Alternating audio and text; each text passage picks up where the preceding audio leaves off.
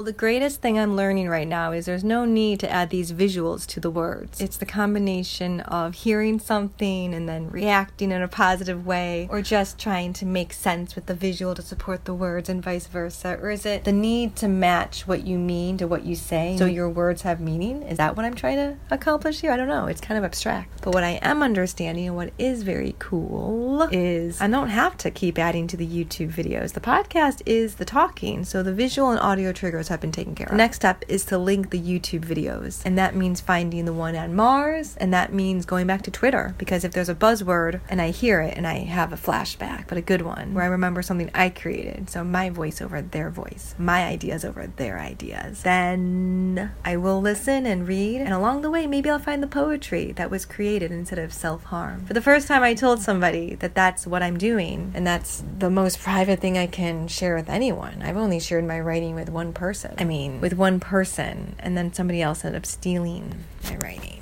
but that's a whole nother story. I think what this comes down to is when you have more skills, you have more options. So I don't need to link the YouTube video to the memory, and maybe that's why I haven't been able to do it, since I know that this isn't going to be effective. It's just spinning your wheels, trying to figure out what is the way to organize this. I think the most important thing is to find that poetry. And in order to do that, I have to touch the things in my office. Paper trail, turn into a digital trail. But most importantly, just what to do with all this. You know what? Is it that much? Maybe it's not as much as I think it is. And yet it feels like a lot. Anyway, I guess the best place to start is at the beginning. In this lesson plan, you will learn how to describe triggers, isolate the sensory, and know what to do in most situations with trauma, whether you've experienced it or not. In this lesson, you will learn...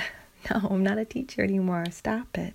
In society, what we can do to really assist those struggling with mental health, which to me is all about self-regulation, the inability to know what to do. To think that if I posted something in the universe, a picture of something cool I saw, or where I'm going to practice getting out of my house and anticipating the memories flooding in as I come back because Neptune's still alive, not noted and not knowing that it was going to get a lot worse once he was. Then yes.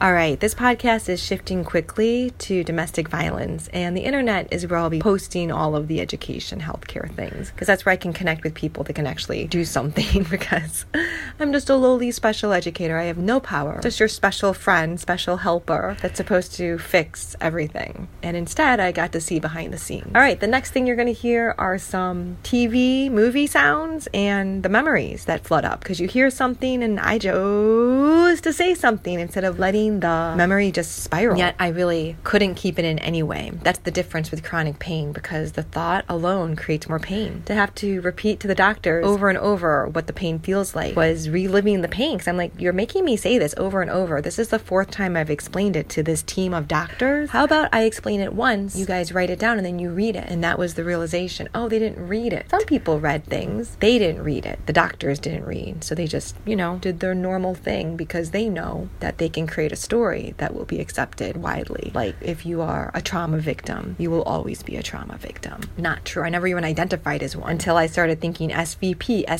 s'il vous plaît. If you please, get off your knees. There will be no begging. Who am I talking about? Oh, survivor, victims, and patients. Okay, I'll identify as a patient because I am. I have a neurologist. I have specialists. I'll identify as a patient, sure. And then the word patient. Patience is power. It's a virtue to have so much patience until you realize you're just being gaslit. All right, let's start with one of my students who was blind, profoundly and severely disabled. Because what care, concern, and daily bedtime reading enabled me to realize is I need to get home before dark, because those were the words. Go to the park, come home before dark, in the very first place was the park. So let's start there at the website. Parkside of Old Town and near North communities. I wanted to state where I lived, even though it was terrifying, because to get back one's life, one should be able to say, I live in Chicago. And that was the first trigger. When I could not identify where I live, I realized, oh my goodness, the fear is overtaking me. And what was the circumstances, the situation, the experience that made me realize the city is the problem? Well, as I'm walking home, I'm walking toward my building, and I'd never seen a police officer so close close to my home, kind of berating an old man who was on the sidewalk and who clearly, this man on the ground who clearly had a little problem, couldn't stand up, was dizzy, was not feeling good. This cop was berating him. Are you on drugs? Are you drunk? When literally behind me, on the same street, less than 20 feet away, is this person in an ugly sweater running towards us in the middle of the street, coming out of a trolley with an alcoholic beverage. Anyway, the cop said nothing to this person. And I started realizing, it's coming closer and closer to my home, this type of behavior, the hypocrisy. One was an old black man, and one was, well, who do you think was running in the street drunk in an ugly Christmas sweater? The next day, I decided to get a Kubotan and was beginning to create weapons. Like, what is going on? I'm going to war. I have fear. Fear of a cop. Fear of people making poor decisions. Fear of people choosing to focus on this poor guy who needs help and the person being unsafe. Anyway, this is the seed for tit for tat, the nepotism was popping up pretty quickly all the time. But this was when my body, I think, accepted, holy shit, this is gonna get dark. Okay? Abuse of power and neglect of power. Because I'm a mandated reporter for abuse and neglect of power. Mandated reporter of neglect and abuse. Period. Anyway, my miscues are important because I don't miscue anything. I'm so aware of my thoughts. And I loved teaching because it gave all those really difficult memories a place to go. Every day you truly can put every trauma into something wonderful. And I did that with education. And we're going to pick up where I left off. Thank you. You guys write it down and then you read it. And that was the realization. Oh, they didn't read it. Some people read things. Hello, sweetheart. Hey Siri, rewind 10 seconds. Hello, sweetheart. See the look in his eye? He's like fucking Charles Manson. I'm just going to get this out. That was this birthday party this person invited me to, and when I entered, all these people were sitting at a table. None of them got up to say hello, none of them talked to me. But the person who looked at me and followed me with their eyes, I will never forget it. Siri, pause. Alright, so the 1-2 kick, punch, choke, whatever combo is, you have to recognize it's a slingshot boomerang effect. So if you realize the path trauma travels in, it's a lot easier to visualize it. Anyway, I'll be documenting as I think of it.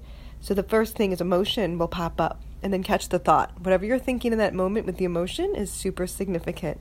And in data, what's considered significant means you hold the thought and it will connect. Well, with me, it's sensory, but with you, it might be something different. I don't know.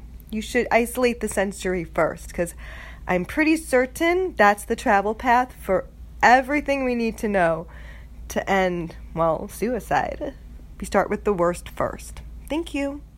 And that's the cue. Slingshot like a boomerang going boom. Back to your lying teeth. Don't speak, because Neptune and I around the planets we zoom. Bah. Oh my. And that, at the end, that's because of the 1-2 punch, kick, choke combo.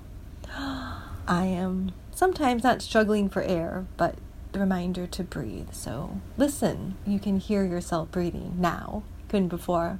In the past, I would blow my hair, so the visual would be, my hair is blowing, I'm breathing. Thank you.